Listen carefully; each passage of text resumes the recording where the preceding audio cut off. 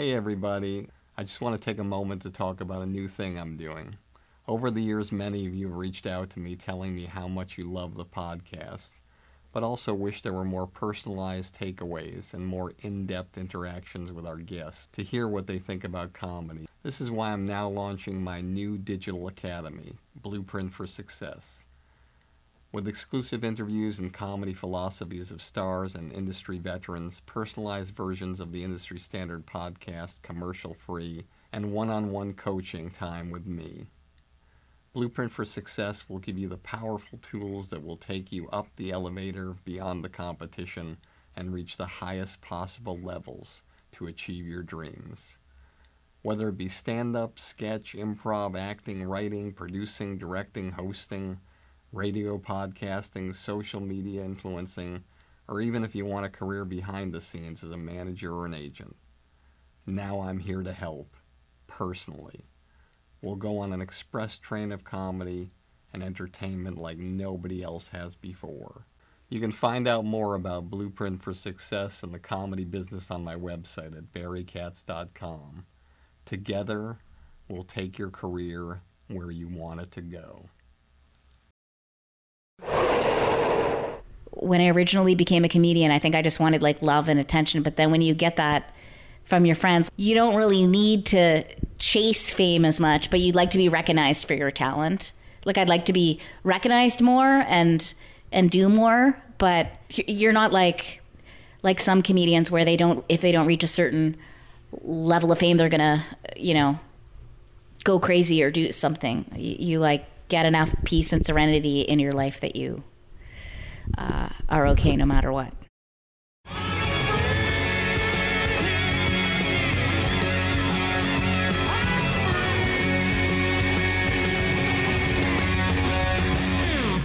Hey everybody, welcome back to another episode of Industry Standard with me, Barry Katz. We have a great show today, part 2 of Tracy McDonald. I know you're going to be blown away by a lot of the stuff we talk about. And before I get started, I just want to let you know that I thank you again and again and again. I'm not going to stop. You guys are amazing. And for those of you coming for the first time, welcome. Enjoy it. Thanks for subscribing and passing it on to your friends. And I hope you have as good a time as we do here. And when I look at Tracy McDonald, I see somebody who has been through a great deal. The comedy business is hard. There's incredible highs and incredible lows and everything in between. And the work that you need to put in to get to where you need to go is incredible. And sometimes you need a little luck mixed with a little opportunity and a little preparation. And it all happens. And for her, was in Canada, gutting it out, came to the United States with less than $100 in her pocket and ended up winning the new incarnation of Star Search on CBS with Arsenio Hall, $100,000, and then won the Champions round for another $100,000. An incredible story, but sometimes things don't always go the way you want them to go.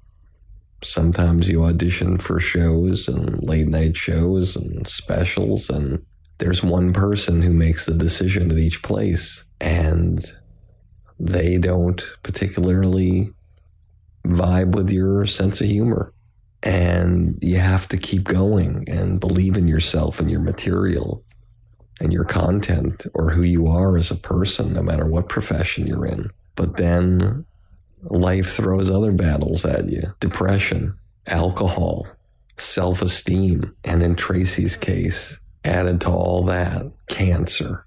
How is it possible to work in a business as tough as this and get through and break through and win with all the forces against you? And then you add on the forces that life brings to the table, and it's daunting, but not for Tracy. When you're around Tracy, always a smile, always funny, always has that original, unique take. When you see her on stage, you will never, ever accuse her of not being original and of her material not being incredibly well written. As she forges past the final chemotherapy and radiation treatments to beat cancer, what's she doing? Is she lying in bed all day feeling sorry for herself? No. She's writing and working every day on her newest album. It's a great example of when we all look in the mirror sometimes and think that we're having a tough day. All I can tell you is if you forge the path similarly to what I've just told you and put all of that aside and move forward to the goal of a higher level, I guarantee you'll have the possibility, no matter how much money you have in your bank account, of winning major competitions in your field, working at the highest level side by some of the greatest people in your profession, and you'll have the possibility of the kind of career and life that Tracy McDonald has. Here we go in 3, 2. This show will have laughter. I got everybody pregnant with Barry Katz and semen. I'm not comfortable with the tone this is taking. If you're undeniable, you will not be denied. If you want to be successful in show business, you get yourself a Jew white manager like Barry Katz. Being a manager is just turning no's into yeses. Creating holy shit moments. Undeniable. You fucking firing me up, Katz. I love this man. Is there anything else I should know? You're on. What? Now? I'm on the air. Barry Katz. Back in the house. Let's do this. Take us through the first treatment. What is chemotherapy exactly? How is it administered to you? How long does it take? What are you feeling when it's happening? And what are you feeling the days and afterwards until your next one? So my veins are very small. I don't want to brag, but my veins are super skinny and small. Tell your friends. My veins are petite, and so they can't take in chemo. So they have to give you like Portacath. It's like it's like a small mouse. So they have to put a port in you. They're like, we have to put a port in you. The same day that they're doing the chemo? No, the doctor, Dr. Ho, takes one to know one. Dr. Ho sat me down and said, we have to put a port in you. And I don't want to scare anyone because I know 1 in 3 women get breast cancer. I don't want to scare them. And if anyone's going through it, they can email me and I'll help them the whole way. But the scariest part that I didn't know is getting the port surgery. It's so terrifying. And I had to get it twice because the first time it broke. I think it was a new doctor. But yeah, they have to put that in you to administer the chemo. But what's a port surgery? What do they do? I still have it in, actually. I don't want to scare people. You lie on a table, you're awake and you lie on a table and you have to move your head and they cut a hole. They cut a hole right so they can get right above your chest and near your vocal cord, and they put a tube down and then they put like it's like a little mouse so that they can put the needle in there. I still have it in. I hate it, but I mean, it saved my life. I shouldn't say I hate it. And they put it on the opposite side of where the lump is? Yes. They put it on the opposite side. Why is that? I don't know. I didn't ask. I don't know. Maybe it's safer on that side. Okay, so you're in pain with the port surgery, and then how long after that do you do the chemo? Pretty quickly after. God, a few days. There was when they had to do the second surgery, I had to get chemo that same day. Okay, so take our audience through what it's like to get chemo and what happens and what the whole process, not only of how it happens, how long it is, but also what you're feeling as it's happening and what you're feeling that night and the days after. Okay. Well, when they originally told me I was going to get chemo, she was going to sit me down and tell me all the side effects. And I said to the nurse, I go, Rose, you know what? I've had a long day. Just give me the side effects on paper, and I never read them, which is crazy because I didn't get a lot of the side effects, so I didn't want to read them. So you show up and you sit in a chair, and there's a lot of people there a lot worse off than you, a lot of older people, and they get a really long needle and they put it in the port. So you're in a room with a bunch of people doing this? Mm-hmm. Lots of people. You don't have your own separate room? You're in a room with No, it's emergency medical. No, it's... yeah. And it was a tough room. I was trying to make them... It's the toughest crowd. I was trying to make them laugh. I definitely tried to make the nurses laugh. I tried to keep it really light there. You could see the people that gave up. Like, it's just like I think if I wasn't... I think... being a comedian and dating comedians it prepared me for chemo, and also you being my manager, like that in comparison. So to the chemo. needle goes in. How long is the process? I just play it. It's like I think it's an hour and a half. And what are you feeling inside as the chemicals are going inside you? They put not Claritin. They put like some kind of Claritin or Benadryl in it. They used to put liquid Benadryl, then they stopped. But I don't drink or do drugs. I haven't in a long time. So for me, it was like the Benadryl kind of made me like kind of buzzed. Like I was kind of like, which was good. First. So no pain. You don't feel pain from chemo, no. What about after? After, you never, ever, ever feel pain from chemo. Maybe if people get it in their veins, I don't know, but I never felt pain. People think you get the chemo. You feel pain when they're first putting the needle in. Like they're like, take a breath, and they... But they're pumping in stuff to kill the cancer cells. I know, but it doesn't hurt. That doesn't hurt you inside? It makes you feel jumpy because it makes you feel like... So all through every treatment and the time in between, you never felt nauseous? You never felt anything? They give you pills for nausea and that make you want to eat, which is why, like, I remember when they told me I'm going to get chemo, I was like, am I going to lose weight? Am I going to lose weight? Like, I asked that a million times. They were like, actually... the size you are is perfect because you're going to get 7 months of chemo, and if you were thinner, it could kill you, kind of thing. So they said it's a really positive thing, and I was like, oh, okay. So they told you were going to lose your hair after the first treatment. They said in 3 weeks your hair will be gone. And what happened? And I loved my hair. I don't know if you remember, but I know beautiful hair. I dyed it a lot of colors, but I never cut my hair. I remember my father, when I was like 14, making me and my twin sister get this really short haircut, and I was like, I will never cut my hair again. So they said you're going to lose your hair in 3 weeks, and I had still had lots of hair after, I was bragging to everyone. I was like, first of all, chemo didn't even make me sick. I got my hair. And then the last 2 days of the 3 weeks just started coming out. Just like I remember I lost my phone. I was at Target, and my hair was just, oh shit. It just started coming out. And what do you just run your fingers through your hair? And just a big, and I called a bunch of people and said, want to come, pull a Britney, want to come shave my head? And people, they're like, no. Nobody wanted to come shave my head.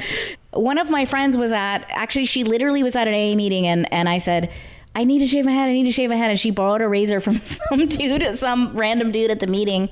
And she came over here because a big chunk came out, and it was like a big bald spot. And she came over, and she shaved she tried to do kind of like a mohawk, and then I was like, I can't do let me do the rest. She's like, I'll just keep the razor here and you do the rest. So she did it, and then we hung out for a bit, and then after she left, I did it. And throughout the process, are the doctors telling you, hey, it's looking good, you're recovering, it looks very positive, or what are they telling you? Okay, so they said to me, even when I first got diagnosed, you're going to live to be a cranky old lady, is what the doctor said when I first got diagnosed. And why did he say that? Because I said, I said, so what does this mean? He goes, don't worry, you're going to live to be an old lady, a cranky old lady. I said, I'm cranky now. But so I didn't think I was going to die or anything, but they had to do a genetic test to make sure I don't have the aggressive kind. I have the estrogen kind. So I can't have soy milk. And they have to kind of shut down your estrogen. So you finish the treatments, and what's the diagnosis? What happened? They finish the treatments. It makes you very, very, very tired. It made me very tired. It's the only thing. So kind of like normal. But what did it do for the cancer in your breast? Okay, it shrinks it. So there was a tumor, but it also went in my lymph nodes, which is bad. The lymph nodes trap the cancer. So it was in my lymph node, which if it gets to your lymph nodes, it can spread to the rest of your body. So I was stage 2B. If you're 4, you're kind of fucked, right? But so it was in my lymph nodes too. So a lot of people are like, just smoke pot, don't do chemo, all this stuff. But the chemo shrinks the tumors, so it's like chalk, like shrinks it. Really, it shrunk it. And then they can take it out and save your boob, which I'm single. I got to save these. It's my moneymakers. So that's how I got this apartment. So just look for me on bigboobs.com. So sorry, it's weird because when we're talking about it, it brings me back to being exactly there. It's crazy. But I didn't really freak out when I lost my hair. I remember the Lyft driver was a guy that I used to date, and he's like, Tracy, I can't do accents, but he was like, Tracy, I miss you. Are you still single? I go, yeah, dude, I'm single, but my hair's coming out. I gotta go shave my head. I have breast cancer. I hadn't seen him in a couple of years. And he goes, I don't care about your hair. And I was like, I'm still getting asked out, even though my hair's coming out. So it made me kind of see it. I don't know. It made me see a lot of things, because when I lost my hair, I remember I just put it in a Target bag and put it out in the trash. Like it was like, I just got to get rid of it and get this over with. But yeah, as I was going through it, different people and different friends were with me through the whole way. But so chemo didn't hurt. When that was over, they did the surgery where they took it out, and they said they got everything. And the surgery was one of those things where you're on a table too, and you're not in the hospital in an operating room. No, I was in the hospital for a couple nights. Ant came to see me. Ant is the comedian from Last Comic Standing, openly gay. He roasted me. So I'm in the hospital. After the surgery, I lost my eyebrows and eyelashes. I don't know why, but I had no eyebrows, no eyelashes, no hair. And Ant always teased me anyway and said, you're always the victim. He goes, you're desperate. That's why you're not famous. You're desperate. So then I guess someone told him I'm in the hospital. So he came and he had a mask on, and he takes it off and he goes, they thought I was a fucking doctor. This place is ghetto. So he just goes, you look like the guy from Powder. And he's like, you finally lost a little weight. Now you're really the victim. He just fucking roasted me, and it really cheered me up. I loved it. I love Ant. So he's like, I didn't even know. And he took me grocery shopping once throughout it. But he just made fun of me. But, yeah, I tried to play the cancer card during it. When I'd see the landlord, I'd cough, because I wouldn't want to raise the rent. I tried to get a free makeover at Mac. I go, how much for a makeover? The place was packed. Because I was bald. It made me really cranky and angry at the beginning. And he goes, it's $60. And I go, what if you have breast cancer? And he goes, it's still $60. So I tried to milk it, but people didn't really treat me any differently. And then I wore wigs, and I thought, all these Hasidic Jews in this neighborhood, these women that wear wigs, I always felt for them. It's so hot, and they're wearing wigs and over their hair. They're so hot out there. And then I remember seeing a woman, and she's like, are you going to synagogue? And I was like, oh no, I'm not a Hasidic Jew. Because I wear dark clothes a lot. I was like, no, I'm a comedian with cancer. So take the audience through the day when you found out that they got rid of it. The doctor had to have sat down with you and said, Tracy, this is the good news. He did. I knew he would. He's an excellent doctor. I felt good, but then you're still in pain. Surgery it was painful when I came back. It was like a recovery process, but I did feel good, but then I found out, but then I still had to do the radiation. So I didn't feel good till the radiation was over. And this is a radiation process. How does that work? I hated the radiation. I finished it on April 15th. I had to get 33 radiations. Could you tell our audience what it is to get radiation? What's the process? Sure. Are you in that room with a whole bunch of people again? No, I have to lie there with my boob out. Okay. But luckily, the radiologist guys were gay. So they were like, breathe in, breathe out. And you have to, my heart is close to my boob. And so you have to breathe in, or the radiation will hit your heart. Speaking of heart, that's what happened. I think when my dad died, my heart broke, and then I got sick right here, because they say it can be emotional too. But so this is the saddest fucking podcast ever. So yeah, you have to lie down, and put your arm up, and then just take your boob out.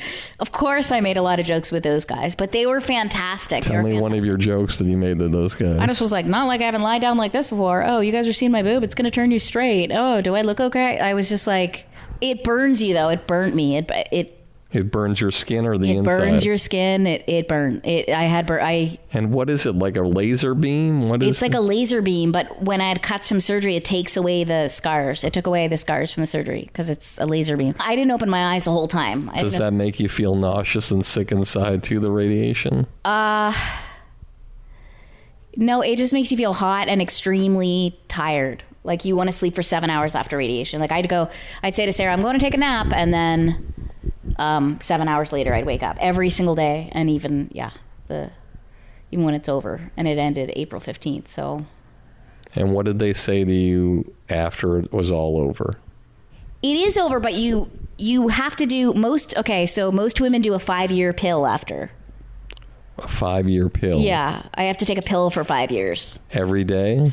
Yeah, but that didn't start yet. So most women take something called tamoxifen, which kind of shuts down everything.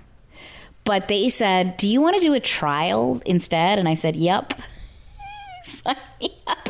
Oh, also, I make a joke in my act. I'm like, I didn't even get sick from chemo. I'm a comic. I ate lean cuisines for 10 years and drank Diet Coke. Like, as if I did more drugs on a Tuesday. Okay. So, yeah, I'm definitely cured for now. But then they sit you down. So there's nothing, no evidence of any cancer. There's no evidence of anything. But they said there's cells that hibernate and they're attracted to estrogen. I said, okay, so where's the estrogen? They're like, it's in your fat cells. So I'm like, fuck. So there's estrogen is what attracts it, where it could come back. So I'm doing a trial. It's not going to sound fun, but they shut down your ovary.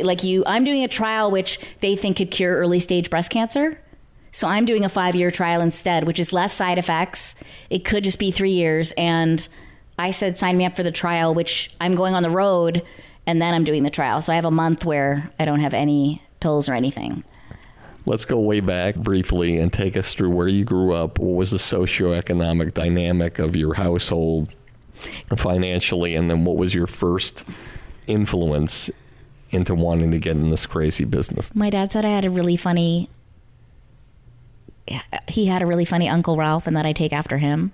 But I grew up with, I have a twin sister too. I grew up with 5 sisters and 2 brothers, 2 sets of twins, so 8 kids. And it was like a 3-bedroom house in Nova Scotia. And my dad was a teacher and my mom was an operating room nurse.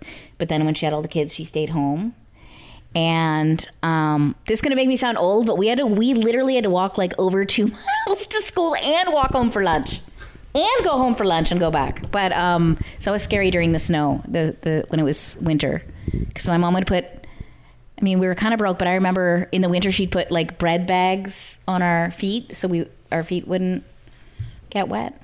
I grew up there, and yeah, my dad was always really funny. My dad used to do, like I said, radio and commercials, and before he'd go off to work, I would stand up on the coffee table and be like, listen to me.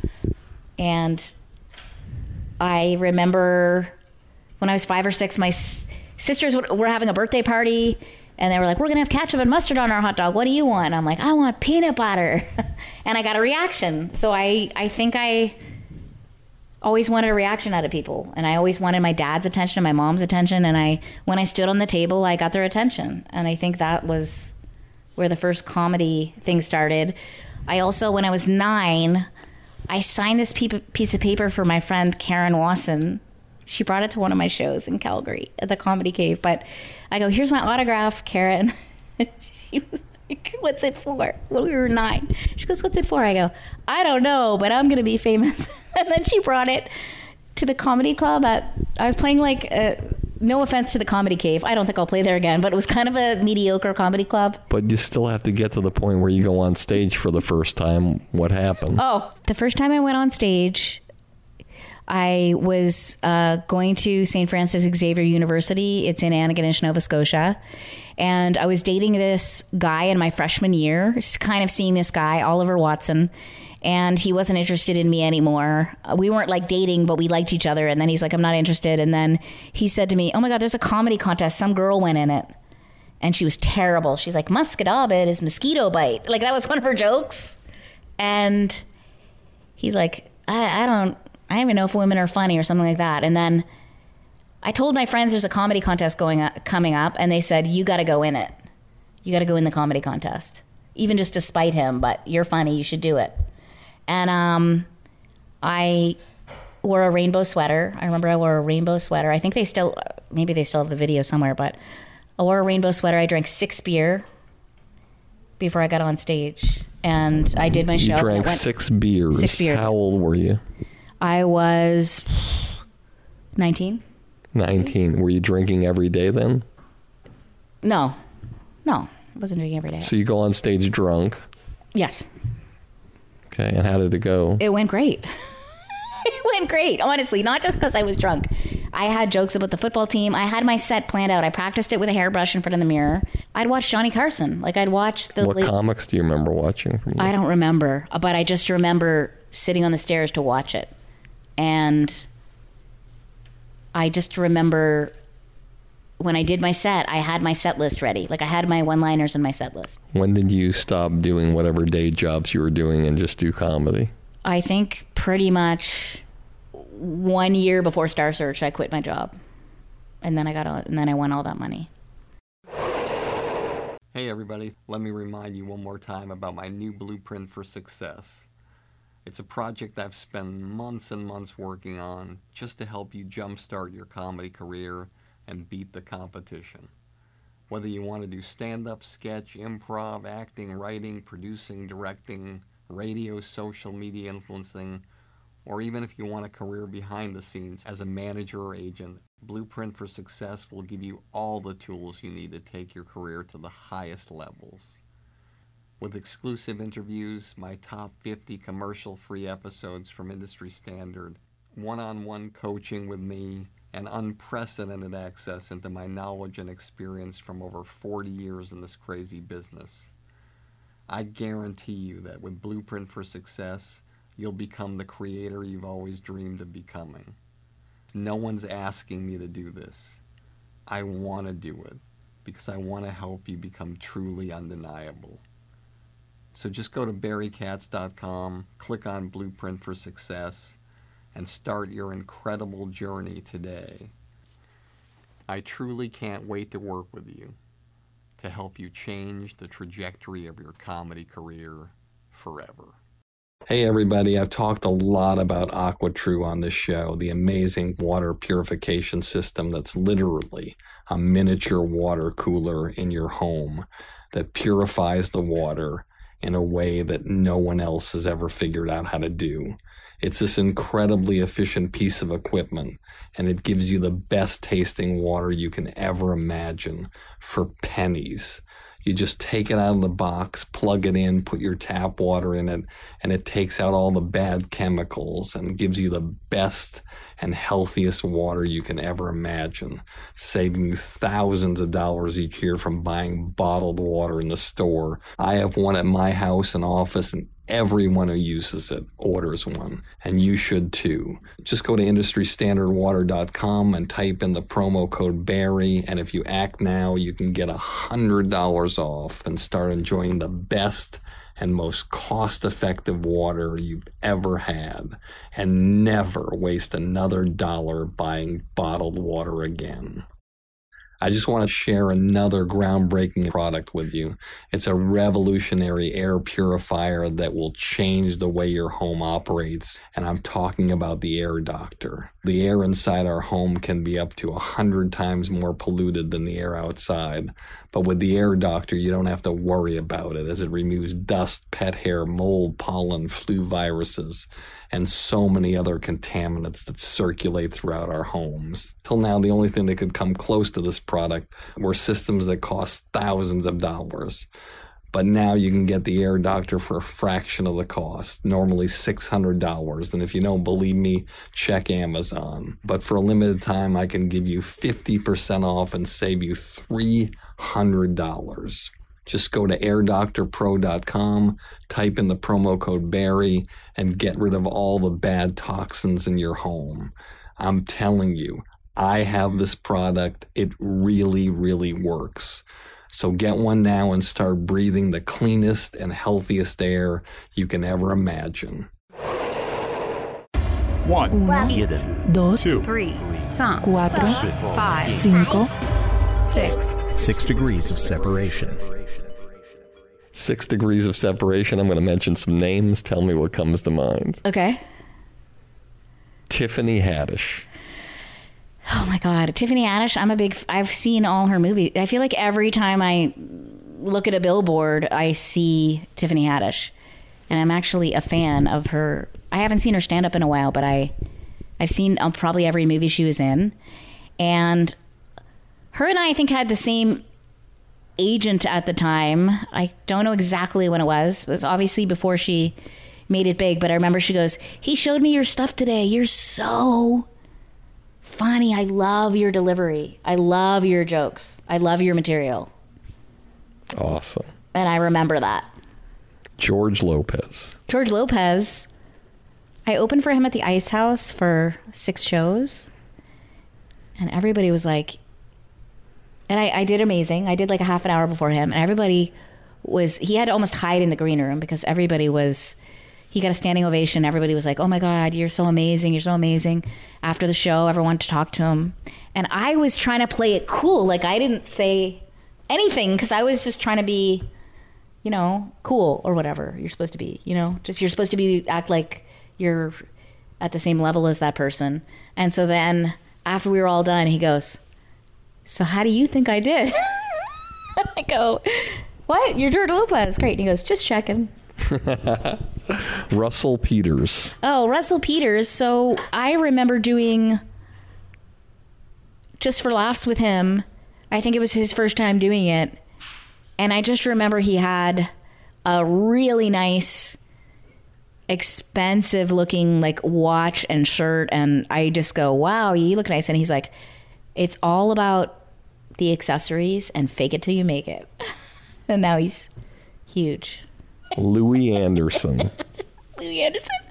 Louis Anderson had me over at his place for breakfast. And I was all like excited. I was like, I should really diet for a few days before I go to Louis Anderson's. And then I went to his house because he saw my set and thought I was funny.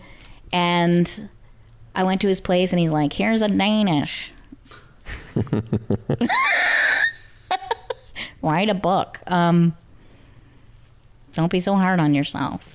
And he's like, this is where the comics stay." When a guy who's won 3 Humanitas Awards and 2 Emmy Awards and is a generational stand-up comic who's got more specials than I have fingers on my hands tells you that. It's that old expression, "Show me who you're with, and I'll show you who you are."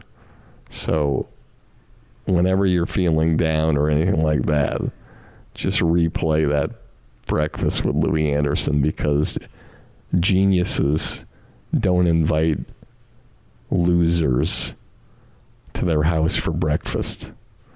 They invite people that they perceive as being as great a joke writer He said as they I are. remind him of him. He said that. He said, "You remind me of me when I was younger." Your favorite joke that you've ever written, tell our audience. One of my favorite jokes, and a lot of comedians will say it's their favorite joke of mine.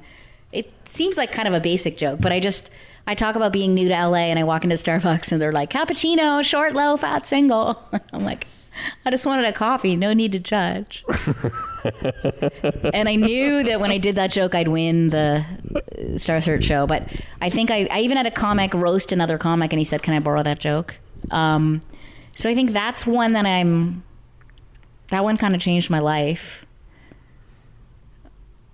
I remember Joan Rivers doing an interview saying her jokes were like her babies. I was like, that's a bit much, but that's what she would say.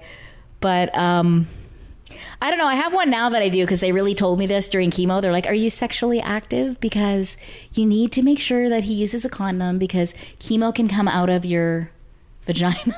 And I was like, wait, what? And they were like, the chemo can come out and it's like radioactive and it can burn the guy's, dick. And I was like, where's my ex-boyfriend? But that is like, when they told me that, I don't know. I was fascinated by it. And I obviously put it in my act. Sober versus sobriety. Sober versus sobriety. And how it relates to you.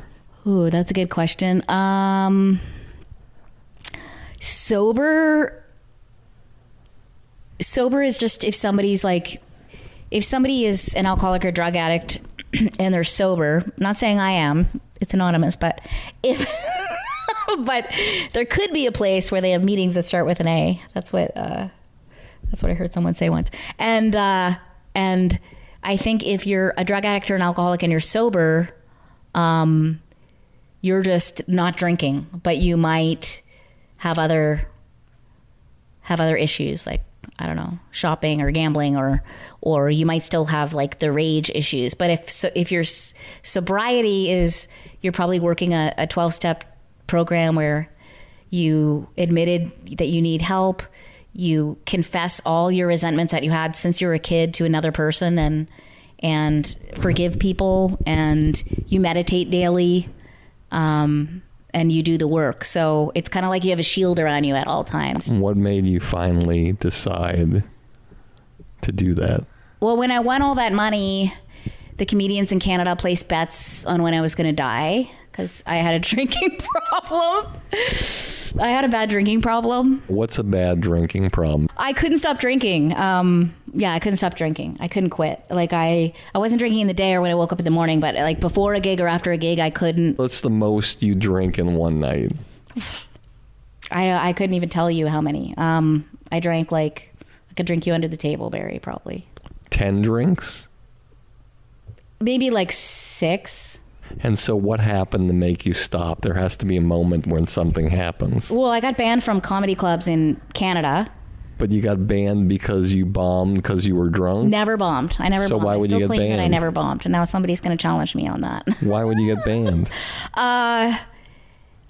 I got banned because my drinking, I just always had like alcohol and pot and like pills in my bag. And so they knew, like the brand new comics, they'd be like, the new comics look up to you, but you're usually like asking people for drinks or whatever. Like here's what's crazy. I mean, I'm pretty short. Like in Canada, they would give us 2 free pints before we went on. And a pint is giant. And I'm not blaming that on my problem, but yeah. So I just got used to drinking. Like I said, I got used to drinking before I went on stage. And then when I moved out here and had all that money, it got way worse. Like the bartenders were like, you're an alcoholic. Even the bartender would say it to me. And I had this comedian come up to me at a July 4th party and he said, are you trying to get sober? We're all going to a meeting tonight, me and a bunch of comedians. I was like, what? Comedians? Sober? Like what? There's no such thing. I didn't understand it. And I said, I'm not going tonight. I'm getting drunk. But I said, this is the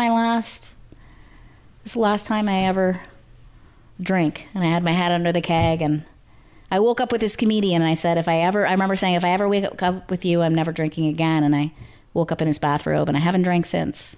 So that was like almost 14 years ago. Do you still talk to him? His name is Jeff Richards. He knows he's my rock bottom. I don't think he's going to listen to this, but. Jeff Richards, Saturday Night Live, Mad TV. I will say that's been a huge part of my life and is the reason why I have this apartment. It's the reason why I have everything, I think. Sobriety. Yeah. It's the reason why I have everything, and it's the reason why I wrote all this new material and I'm kind of back. And not that I went anywhere, but I just feel like I've changed with all this cancer scare and everything that's happened to me. So your proudest moment in show business?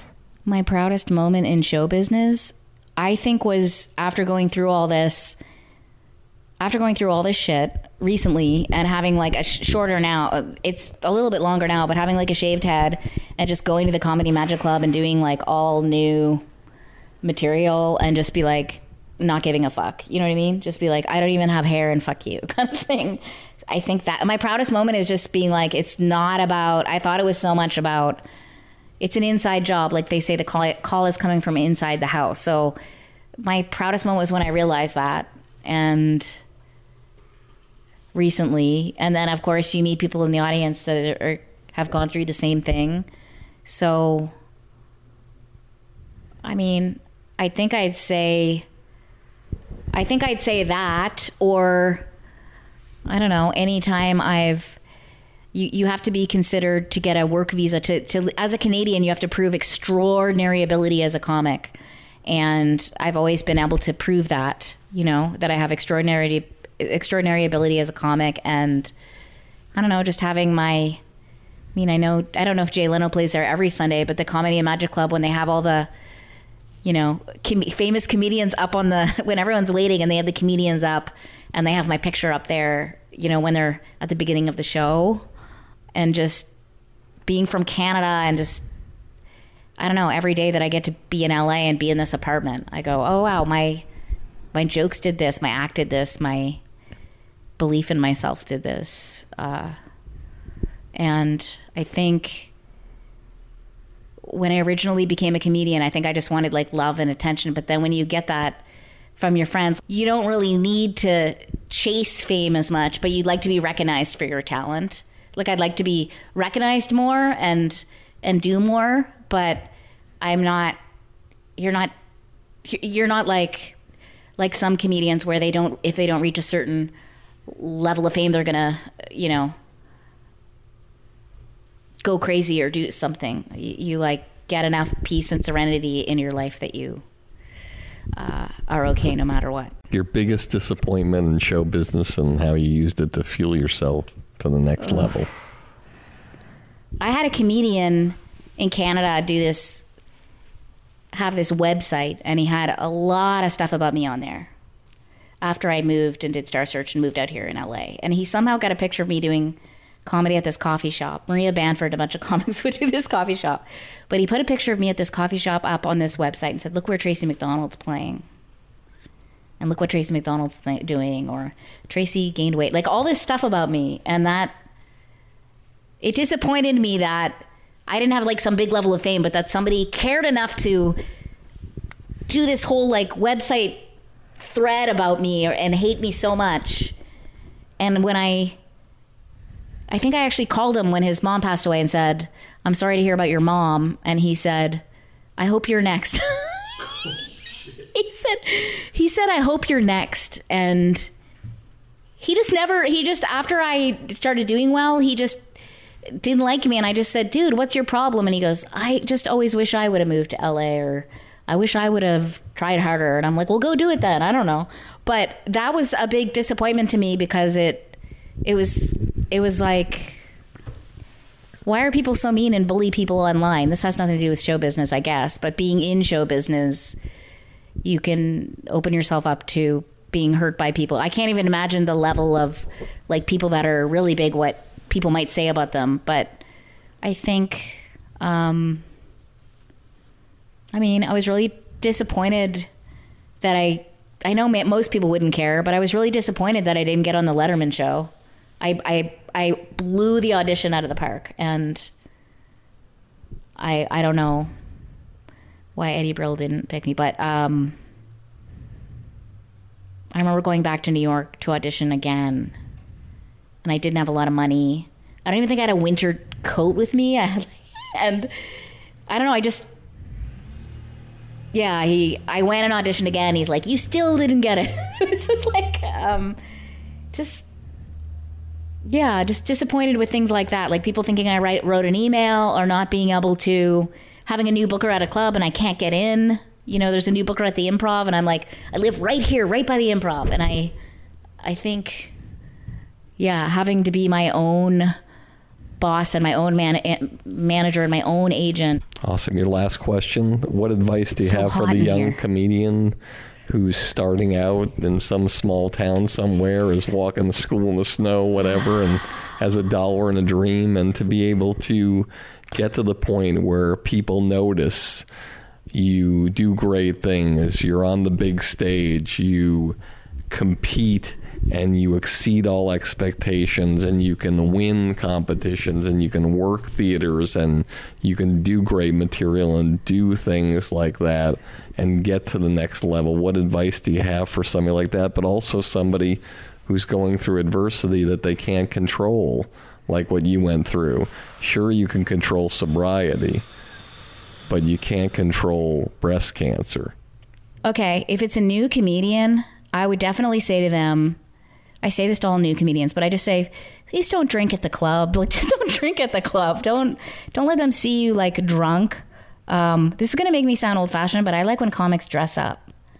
I'd love to dress. I even didn't do comedy for a while because I wasn't feeling well, but also because I didn't have hair. Like, I like to have my hair done, like even with the wigs. Like, I like to look a certain way where I'm dressed up on stage with my makeup and all that. So I like when, like, Ryan Stout wears a suit. I don't know. I like when comedians dress up. I would say don't care so much what the comedians think of you, because I always cared so much what the comedians thought of me that it made it harder. And unless it's somebody you look up to, and I'd say, yeah, not that they're necessarily gonna, have a drinking problem or anything, but just if you're, working the clubs and you want to get better and you want to get noticed, don't, just drink somewhere else, but don't drink when you're there. Don't drink before. I don't even think drink after. Not that they would necessarily listen to me. And what else would I tell them? Yeah, don't let anybody, if people are bullying you, just let that piss you off and make you want to get better. I don't know. I think that's what I would tell them. Okay, sorry. I just thought I should say that since I would say, like, in adversity, anybody that's listening to this, especially anybody that, knows someone that's going through cancer, or you're going through a hard time, as hard as it is, well, first of all, you're going to hear the old saying is one day at a time, but sometimes it's like 1 hour at a time, 1 minute at a time. And don't future trip. Like, people are always like past tripping or future tripping. Just like what time is it? Like, I saw sitting here, even though the apartment's kind of hot right now, but where are we? Like, we're here right now. Like, try to stay in the now, and, just appreciate everything you have in the moment and people, and, stay positive and have a good sense of humor, and you'll get through it. Tracy McDonald, thank you for inviting me in your home. I love it here. I love you. I've always loved you. You're a huge part of my life, and I'm grateful that you invited me in here. Okay, I'm going to scroll through the list of people who sent me a message, and one of these people will be a lucky winner. And they'll get to attend a podcast live with one of my guests, meet them, shake their hand, ask them a few questions, or else if they're out of town, out of state, or out of the country, we'll Skype them in or FaceTime them or anything like that so they can be there. Why not? So let me look here randomly and pick somebody. All right, landing on 989, December 22nd, 2016. Heading reads, Sir, 5 stars. Comment reads, Brill, great host, great podcast, real great show. Thank you so much, 989. You are a winner. And that wraps up part 1 of our podcast. I just wanted to thank my incredible partners, starting with AquaTrue, the revolutionary miniature countertop water purification system that works straight out of the box. Plug it in, fill it with tap water, and immediately turn your faucet into your favorite bottled water for pennies. You can get $100 off when you go to industrystandardwater.com and just type in the promo code BEAR and start enjoying the best water you've ever had, and never buy another bottle of water again. And I Killed JFK, the groundbreaking film about the only living person who admitted to killing Kennedy. Go to ikilledjfk.com, buy the film and the rare interviews with 5 of the last living experts, and I guarantee it'll change your mind about what happened that day. And the Air Doctor, the innovative portable air purification system which will change your overall quality of life. It instantly removes dust, pet hair, mold, pollen, flu viruses, and other contaminants circulating in your home. Normally $600, and if you don't believe me, check Amazon right now. But for a limited time, I can offer you 50% off. That's a $300 savings. Just go to airdoctorpro.com, type in the promo code Barry, and start breathing the cleanest and healthiest air in the world. Thank you so much for listening, and have a great day. As always, this has been Industry Standard with me, Barry Katz. And if you like the show, tell all your friends. And if you don't like the show, tell all your friends. You get all the money, drive that fancy car. All the people love you, 'cause you're going far. Life is for the dreamer. They have all to gain. It's never quite over till it all feels the same. You pick your own poison, dig your own grave down in the valley of fortune.